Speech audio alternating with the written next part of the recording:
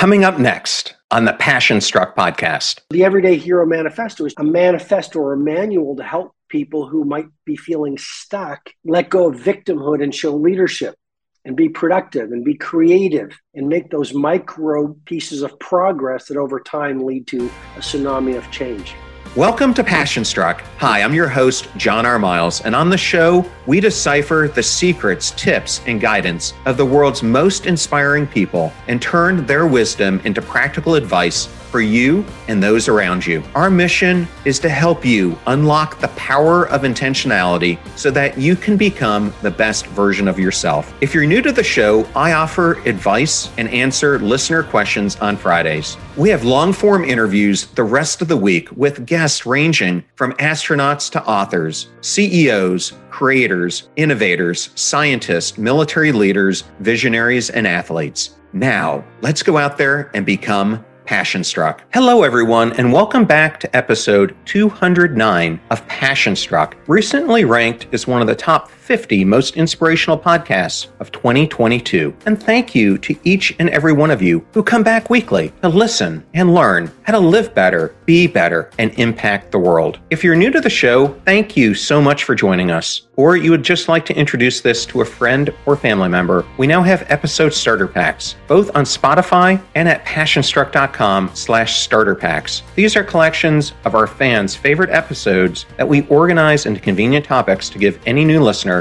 a great way to get acquainted to everything we do here on the show. In case you missed my episodes from last week, I interviewed Stanford professor Jeremy Utley, and we launched his brand new book, Idea Flow. I also interviewed New York Times best-selling author, psychologist, and professor, Dr. Marissa G. Franco. My solo episode was on the power of forgiveness. Please go and check them all out if you haven't had a chance to listen to them. I also wanted to say thank you so much for your ratings and reviews. We now have over 10,000 of them globally on iTunes alone. If you love today's episode, and it's a very special one, we would appreciate you giving it a 5-star review and sharing it with your friends and family members. I know our guests love to see comments as well. Now let's talk about today's episode. Have you ever wondered what principles, protocols, and tactics that you could attain to unleash productivity that opens up leading a world-class life and becoming a spiritual heavyweight who lifts the world? If so, today's interview will teach you that and so much more. I am so honored today to welcome Robin Sharma. He is a globally respected humanitarian who for over a quarter of a century has been devoted to helping human beings realize their native gifts. One of the top leadership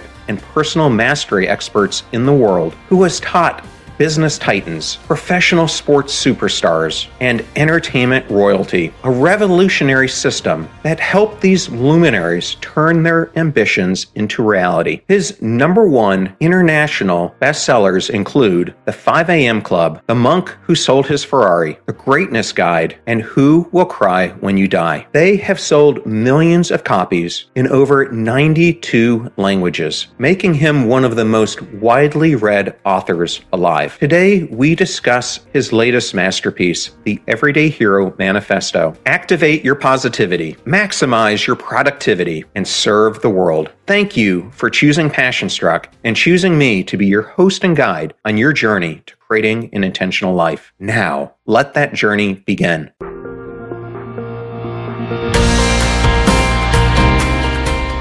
I am so honored and humbled to have one of my absolute favorite authors on the podcast today. Welcome, Robin Sharma. John, it's such a pleasure. Thank you.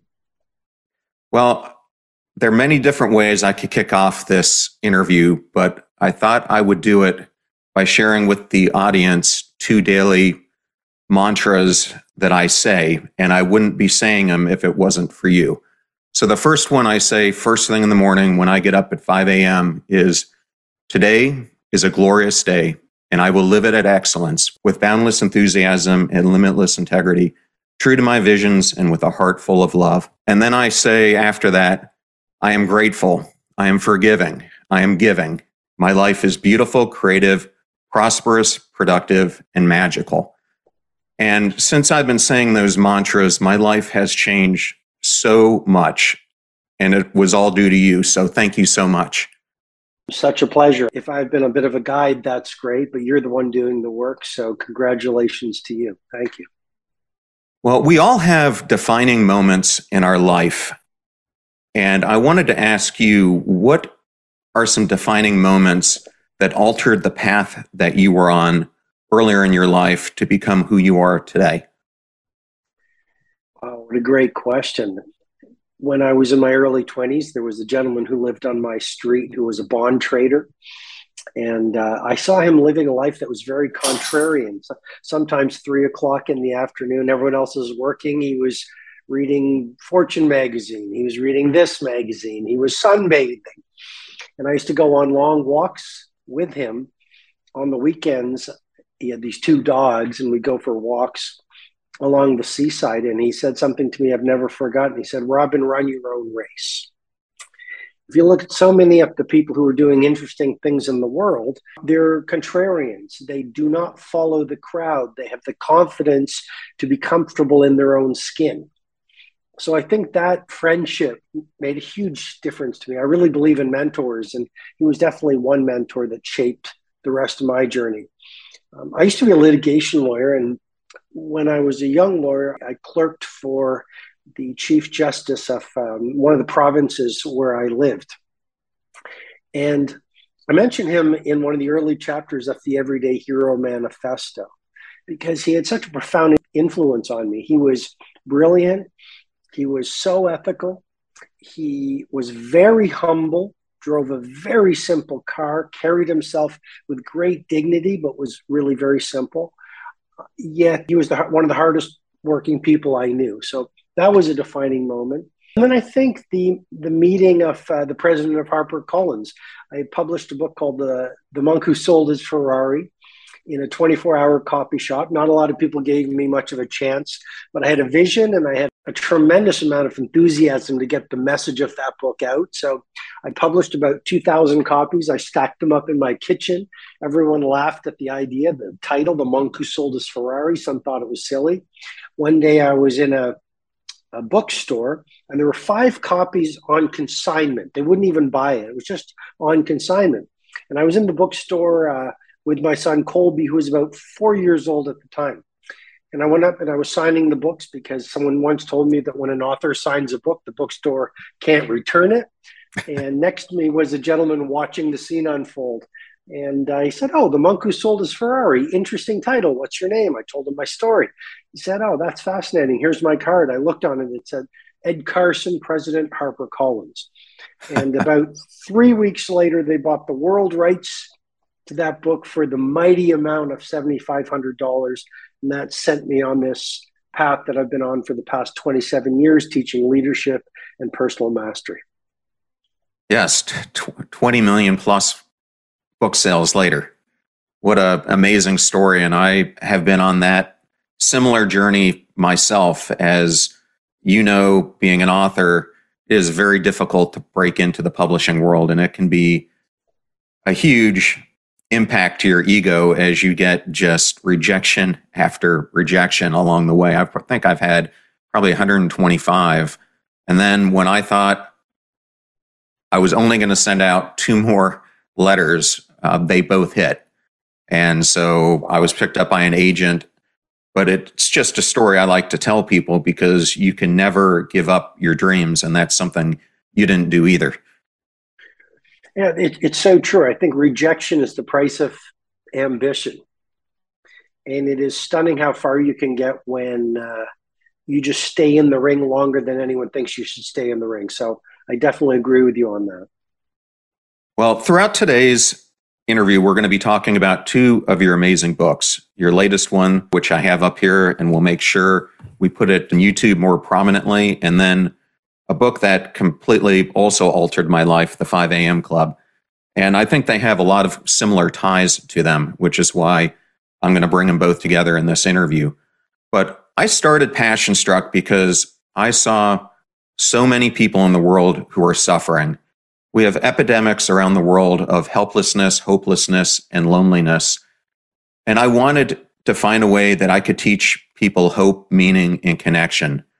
And I wanted to ask you, how can understanding the inner workings of the Everyday Hero Manifesto help someone overcome these feelings?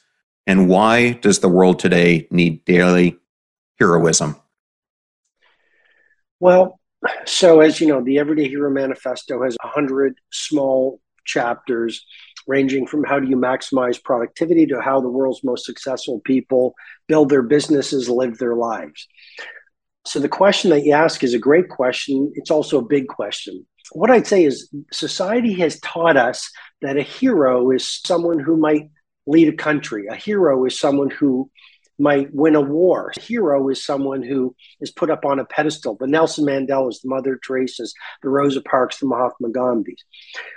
The through line of the Everyday Hero Manifesto is really that if you are a human being, you have the opportunity to be heroic.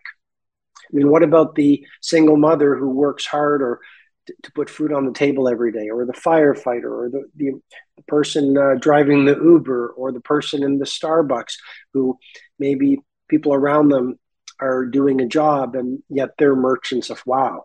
I think the opposite of heroism is really victimhood. And I think a lot of people have fallen into the snare of that dreaded disease of victimitis excusitis. You're right. There was a pandemic or is a pandemic. There's economic volatility. There's wars. There's social division. And it's very easy for any human being to give away their power and say, I just can't get anything done in this world, and escape into too much entertainment, too much alcohol, too much worrying, too much work. And so the Everyday Hero Manifesto is just really a manifesto or a manual to help people who might be feeling stuck let go of victimhood and show leadership and be productive and be creative and make those micro pieces of progress that over time lead to a tsunami of change. Well, it's interesting. I love the title of the book because when people ask me, how has this podcast been so successful? How have you managed to get millions of downloads in just 18 months? I tell them my strategy from the get-go was I followed a higher power who told me that I needed to bring on everyday heroes onto this podcast that people could relate to. Because a lot of times you see people and their life is just unattainable to someone who's in this victim mentality, and they don't know how to take that first step. And that first step, and it's something you talk about in the book, is the most important thing that you can possibly do, regardless of what your ambition is.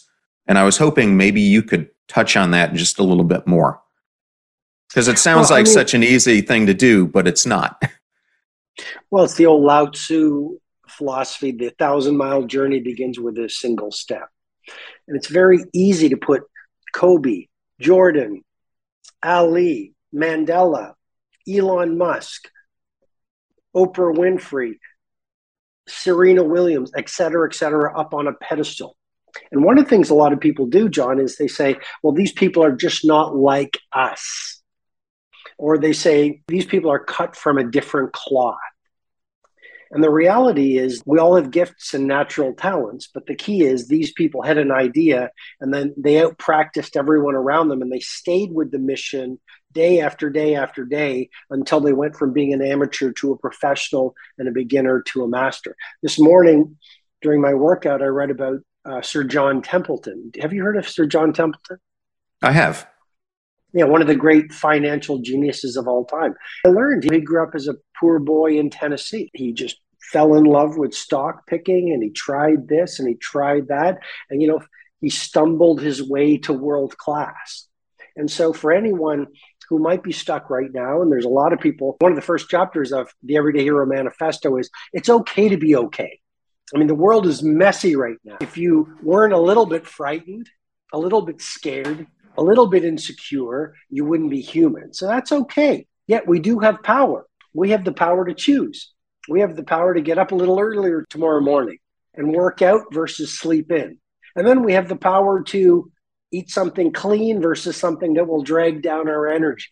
And then we have the power to go to work and under promise and over deliver. And then we have the power to come home and be with our family and listen and connect and be a great family member. And then we have the power to read a little bit before we go to sleep. And so one of my favorite ideas, and I talk about it in my books, is small daily, seemingly insignificant improvements, when done consistently over time, lead to stunning results. And so it's not what you do once a year that makes the difference. It's what you do every day. I call them micro wins. And so they're so easy to do that we neglect them. But if you look at the great athletes, it's every workout counts and they optimize every workout. And consistency is the mother of mastery. And your days are your life in miniature. So every day you make those small little incremental improvements in the areas that are very important to you. And over time, you create enormous momentum and you don't even see it. And then maybe it's 3 months later, but all of a sudden you're in a completely new place. Get ready to supercharge your hiring experience with Indeed, our fantastic partner. We at PassionStruck are all about seeking smarter, more efficient ways to do things, and Indeed perfectly aligns with this philosophy when it comes to hiring. It's more than just a job site, it's a comprehensive platform that revolutionizes the way you find the perfect candidates. With its powerful matching engine and over 350 million global monthly visitors, Indeed streamlines the hiring process, bringing top talent straight to you. No more sifting through endless unqualified resumes. Indeed does the heavy lifting just for you. And what I love about Indeed is its ability to centralize all your hiring activities, from scheduling interviews and screening applicants to messaging candidates. It's all in one place. During my career, I've hired thousands of employees, and I only wish I had Indeed's efficiency and speed back then. And here's a fact that absolutely blows my mind. 93% of employers, according to a recent survey, say Indeed delivers the best quality matches over other job sites. That's quality and speed hand in hand. And listeners of this show will get a $75 sponsored job credit to get your jobs more visibility at Indeed.com/passionstruck. Just go to Indeed.com/passionstruck right now and support our show by saying you heard about Indeed on this podcast. Indeed.com/passionstruck. Terms and conditions apply. Need to hire? You need Indeed. I know all those discount codes are difficult to remember, so we put them all at passionstruck.com/deals. Now, back to PassionStruck. Yes, well, I wanted to touch on two different things that you said there. I recently interviewed Alan Stein Jr., who has worked with some of the largest NBA stars in the world, and he said one of the foundational things that the legends have is what they do in the unseen hours, when no one else is looking and they're putting in the repetitions, which is exactly what Kobe and Jordan and the others that you mentioned, Gretzky, etc., have done. The other thing I wanted to bring up is that I have had the fortune of having a number of the top behavioral scientists in the world on this podcast. People like Katie Milkman, Eilert Fishback, Don Moore, Max Bazerman.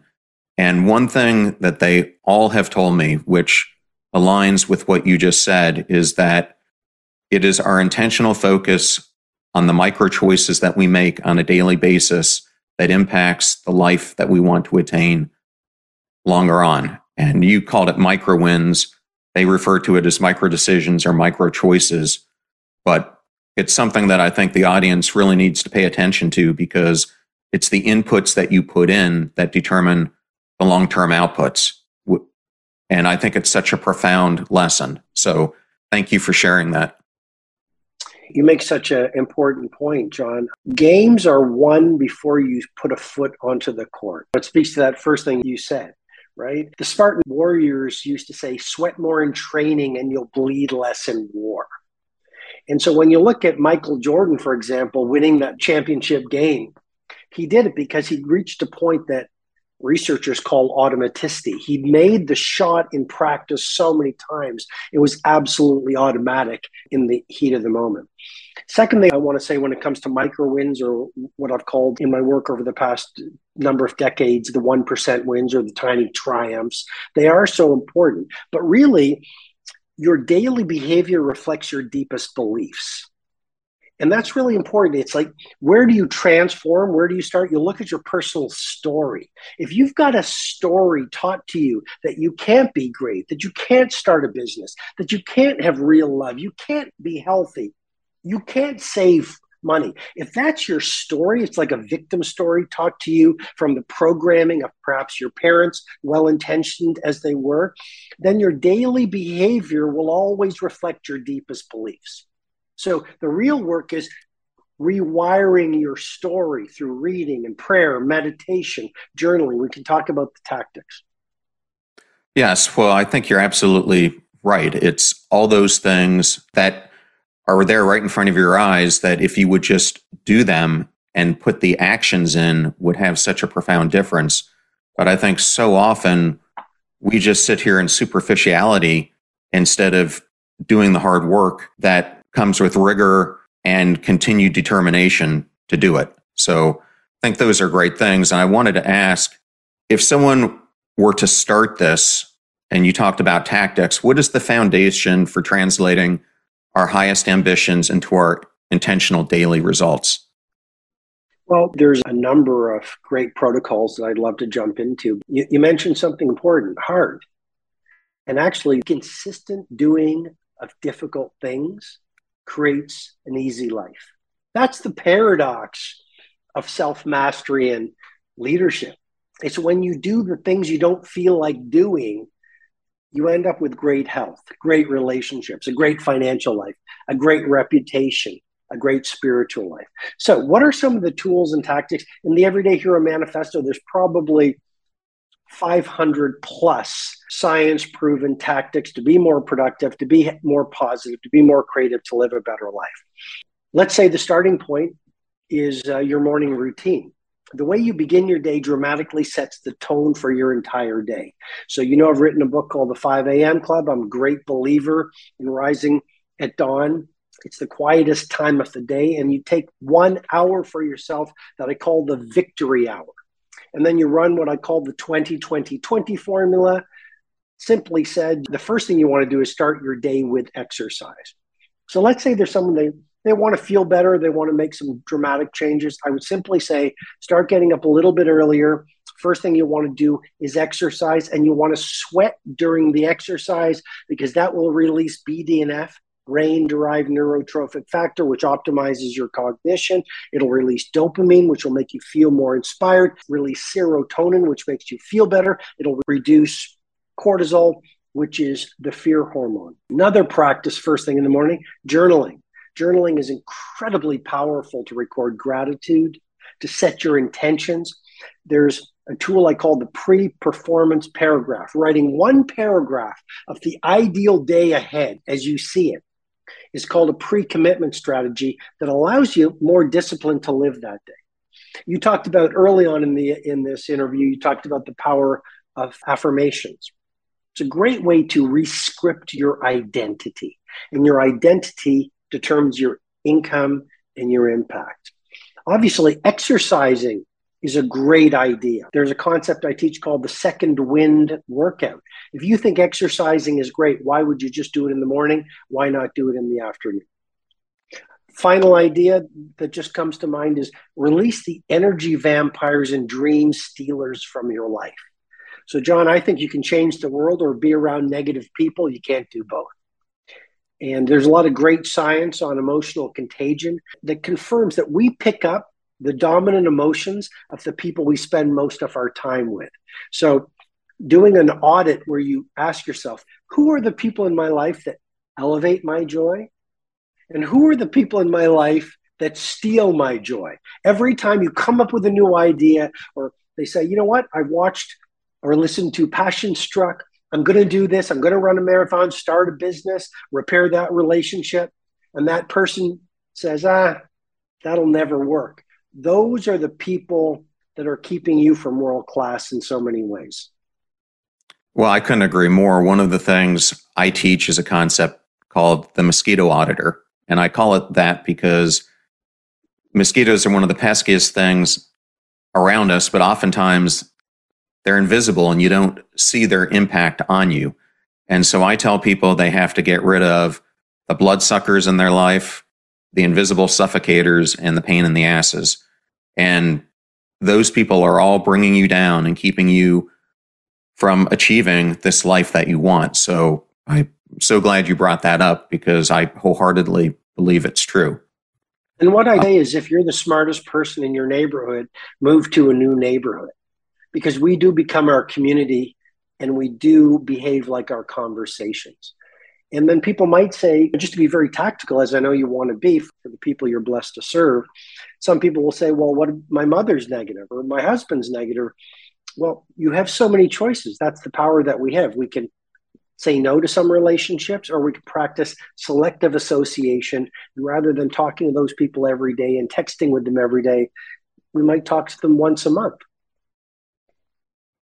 I think that's great advice. I wanted to jump to a different topic. Today, I released an interview with Hindu priest Dadapani, who just released a new book called Power of Unwavering Focus. And in our interview, we talk a lot about the power of focus and the impact of distraction, something that you talk about as well. Why is an addiction to distraction the death of your creative production?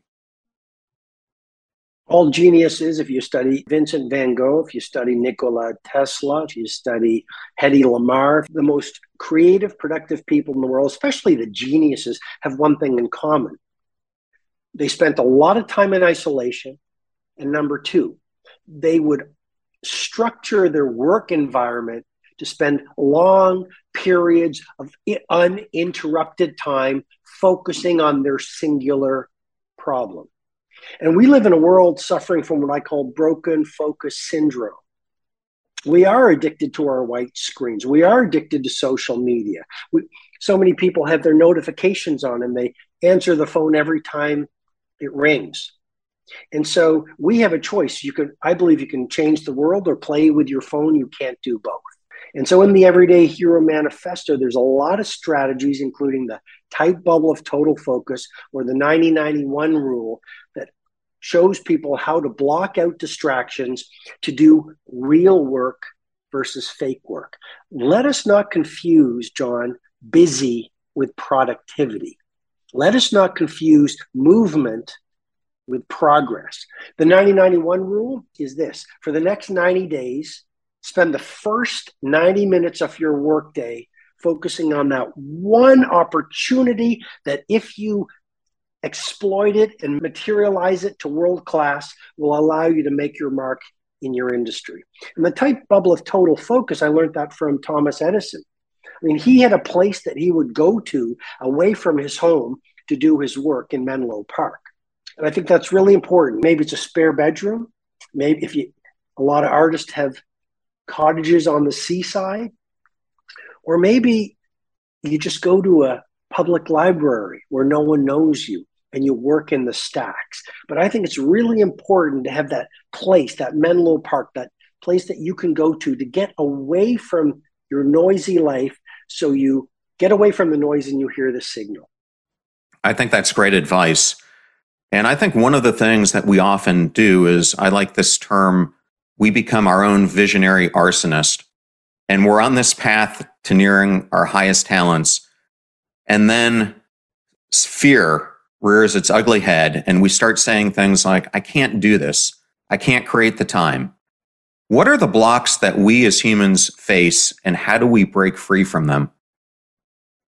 We feel so many blocks. One block is the block to trusting ourselves. I truly believe that instinct is more powerful than intellect. We all have this instinct. We all have these ideas that if we listen to them, we could do amazing things. And often, though, what we do is we get caught up on our intellect, our reasoning. Well, our reasoning is a liar, because our reasoning is just the programming that society has taught us. You mentioned higher power early on in the interview. We all have an egoic self and a heroic self. The heroic self is just the wisdom we all have inside of us. That is our higher power. And if we would listen to it, we would be able to do amazing things. So what I would say is that one of the blocks we have is we follow the crowd versus trust ourselves and be faithful to our own ideas. Another block we have is the block of doing what we know we should do right now and instead putting it off until some imaginary time in the future, which will never come. Another block we have is the block to love, because we've been hurt. I call it micro trauma. We get hurt as we go through life. We put a coat of armor or a sheet of armor over our hearts, and that's a block. If we worked with love, if we lived with love, if we served with love, our customers, strangers, our family, our friends would feel our love and fall in love with us. Another block is fear. But on the other side of our fear lives our greatest opportunity. I mean, the blocks go on. I mean, we're blocked to our genius. We come up with these excuses. Oh, I'm ordinary. I can't do these kinds of special things. So what do? If our story is we can't live a beautiful life, we won't even install the habits and do the things that will cause us to live a beautiful life. Yeah, and I wanted to touch on an aspect of that because in one of your chapters, you talk about the fact that trauma can be one of our biggest teachers. And I'm someone who's undergone more trauma than a human probably should.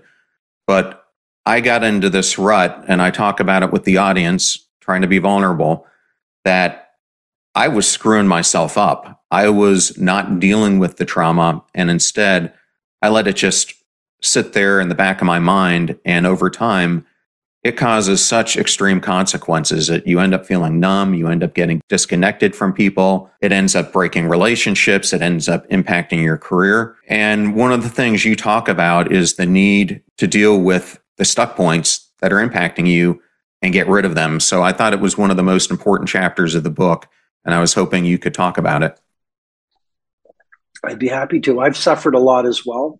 It makes me think, John, of Rumi, the great philosopher. He said, keep breaking your heart over and over again until it opens. And in the Everyday Hero Manifesto, there's the chapter, Trauma is a Teacher. But there's also a chapter where I explain I was on a flight to Paris and one day sitting next to an artist and said, I pick relationship partners that break my heart. And I said, why would you do that? And he said, because I do my best art with a broken heart. And I think that's a really important point. Like when our hearts are broken or when we're suffering, in some ways we're most alive.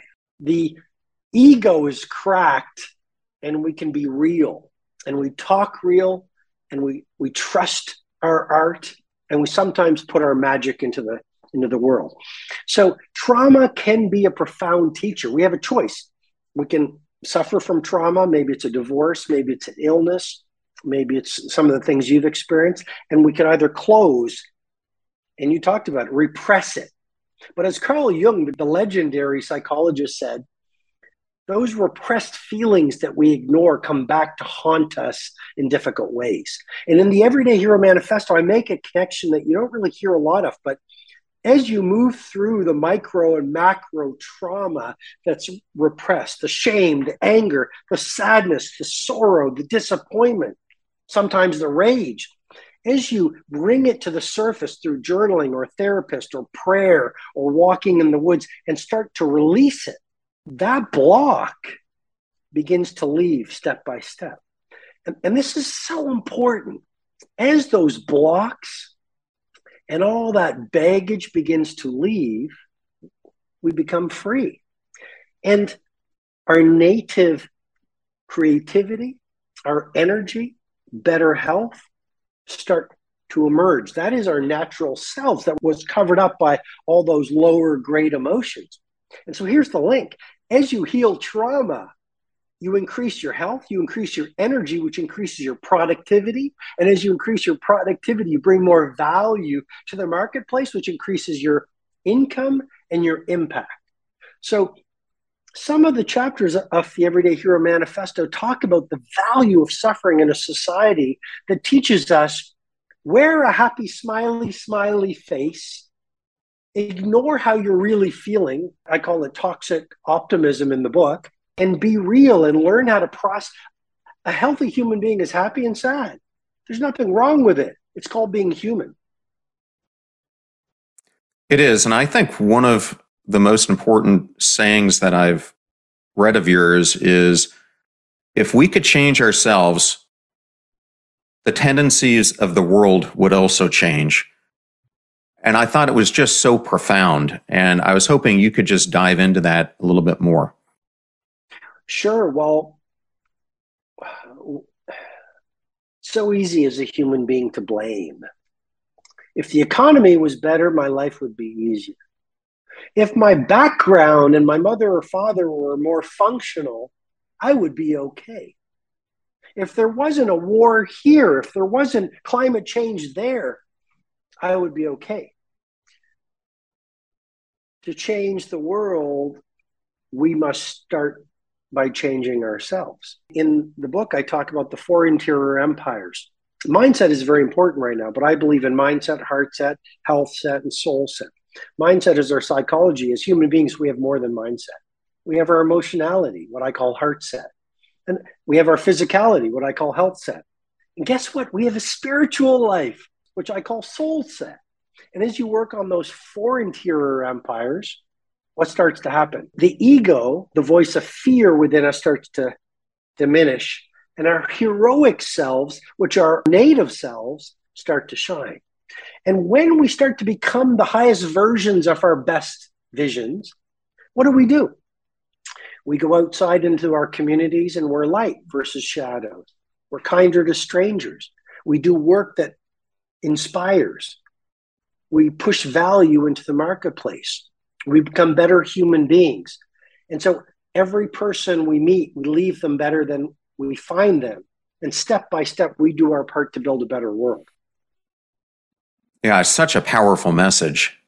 And both in the 5 a.m. Club and in the Everyday Hero Manifesto, you often talk about the 95% versus the 5%. And in the 5 a.m. Club, you write, members of the majority often get stuck in the mindset of superficiality in their work. The whole approach is light, no real preparation, very little contemplation. The 95% don't invest painstaking attention into the tiniest of details and fail to refine the smallest of finishes like the great masters. And then you write, the minority of exceptional creative achievers operate under a completely different philosophy. What is that philosophy? Well, there's a lot of elements to the philosophy, but one part of it is OAD, an obsessive attention to detail. So in the 5 a.m. Club, I used characters. It's written in the form of a novel, as you know, but there's that example of de-seeding the lemon wedges. And that came from an experience that I had. I was working on a book in a hotel, and I ordered some lemon tea, as I love to drink when I'm writing. And the room service attendant brought in the tea, and I noticed the kitchen had cut a piece of lemon in half, but someone had taken the time to de-seed the lemon wedges so they wouldn't go into my teacup. And that speaks to something very fundamental.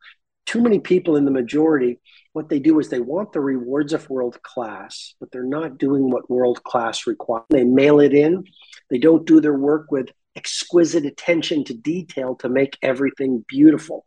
De-seeding the lemon wedges is a great metaphor for what the top 5% do. Whatever they do it with such care, such obsessiveness, such devotion to mastery. I think that's really important. I love the word devotion. Yesterday, I went on a country walk, and I'm working on a new book, so I'm here in the European countryside.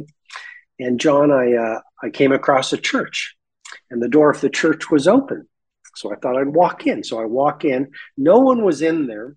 And there was a nun at the front of the church, and she was playing this old wooden organ, and she was singing. Now, I want to make this point. No one was in the church until I walked in there. But she was singing like there were 1,000 people there. Wow. And I sat on that pew, and tears came to my eyes. Because this is not about religion, it's about devotion. This woman with no audience was devoted to her mission. And so you ask, what do the top 5% do? They are devoted. They are devoted to practice. They are devoted to their vision of being world champion. Great people in business are devoted to their craft. Great human beings are devoted to their faith. They're devoted to their family. They're devoted to their habits. They're devoted to getting up when they fall down. Well, I want the listeners to hear what you just said, because it's one of the most closely guarded secrets of legendary performers. So thank you for going into that. I am so ecstatic to hear you're writing another book, because when I started reading the intro to the manifesto, I thought this is the last book you're ever going to write. But I wanted to ask you about it because this book was written over 16 months. You wrote it during the pandemic, and it's one where you really poured your heart and soul into this. Why was this book so meaningful to you, and why do you think it's different than other self-help books or personal development books that are out there? Great question. Why is it so meaningful to me, the Everyday Hero Manifesto? Because my name is on the front cover. You're only as good as your last book. I think there's a very short fall from you being top of your game and you being, or someone being obsolete. And so it's very easy. I think when you're most successful, it's most dangerous because it's very easy to repeat your winning formula. So with the Everyday Hero Manifesto, my commitment, and you're right, the place where I was at when I finished it was I'm not going to write another book. That's where I was at. Often as a creative person, you can feel like that. I was obsessed with making that book the single best book I've ever written. The 5 a.m. Club is a big global bestseller. I wanted the Everyday Hero Manifesto to be so much better. Yes, I wrote it over 16 months in a pandemic. I probably rewrote it, the manuscript. I probably rewrote it 20, 25 times. I wanted every line right. I wanted every model right. I would change the words. This isn't right. That is right. And I just basically, it became a mission bordering on an obsession for 16 months.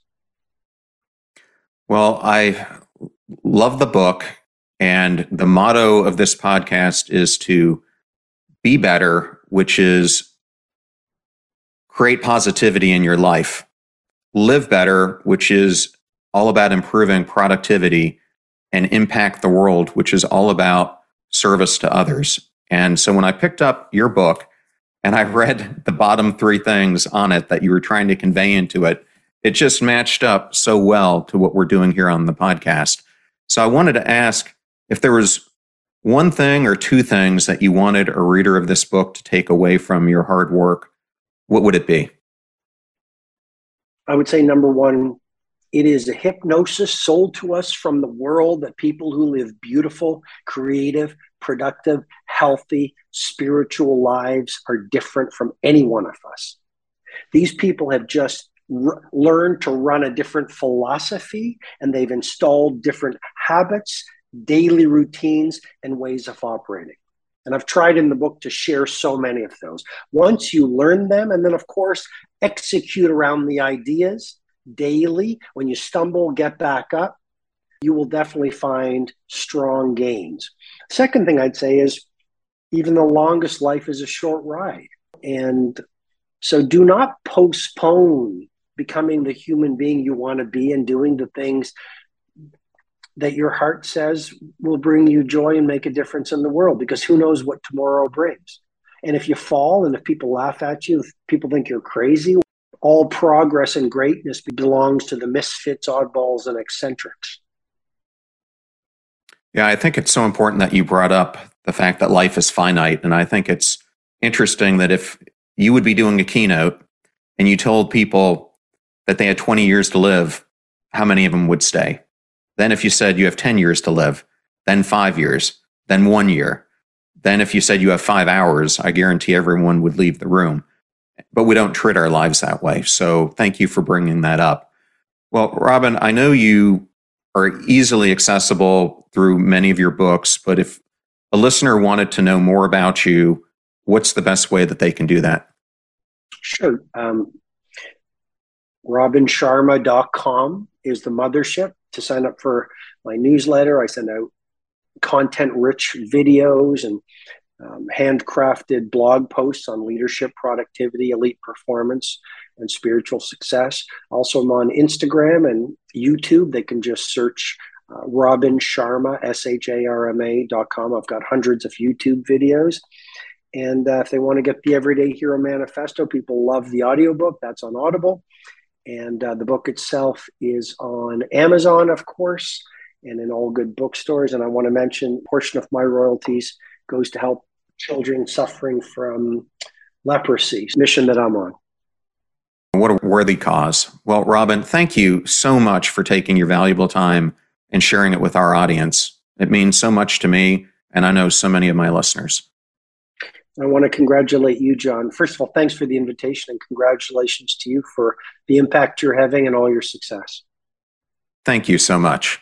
If you couldn't tell, that was one of the most impactful, motivational podcasts I have ever done. And I wanted to thank Robin so much for coming on the show, as well as HarperCollins for giving me the honor of having him appear. Links to all things Robin will be in the show notes at passionstruck.com. Please use our website links if you purchase any of the books from the guests that are on the show. All proceeds go to supporting the show and making it free for our listeners. Videos are on YouTube at John R. Miles, where we have well over 400 videos showcased with exclusive content. Please go check it out and subscribe. Advertiser deals and discount codes are in one convenient place at passionstruck.com/deals. Please consider supporting those who support the show and make it free for our listeners. I am at John R. Miles both on Instagram and Twitter, and you can also find me on LinkedIn. And if you want to know how I book amazing guests like Robin Sharma, it's because of my network. Go out there and build your network before you need it. You're about to hear a preview of the Passion Struck podcast interview I did with Juliet Funt, who is a tough, loving advisor to the Fortune 500 and a warrior on a mission to decrapify work. Her book, A Minute to Think, Reclaim Creativity, Conquer Busyness, and Do Your Best Work, was nominated for the next Big Idea Club. What we need to do is change the tenor of work when the lever is on as well. We can't just keep retreating into vacation days to solve it. And so that is unaddressed. Why? Because it's a really hairy, tricky, complicated problem to change behavior and systems enough to make the lever on time pleasant. But that's what we need to do. The challenge is to not use time off as a reason not to change time on. The fee for this show is that you share it with those that you love and care about. If you know someone who is looking to improve their life and take it to the next level, then definitely share this episode that I did with Robin Sharma. The greatest compliment that you can give this show is sharing it with those that you love and care about. In the meantime, do your best to apply what you hear on the show so that you can live what you listen. And we'll see you next time. Live life passion struck.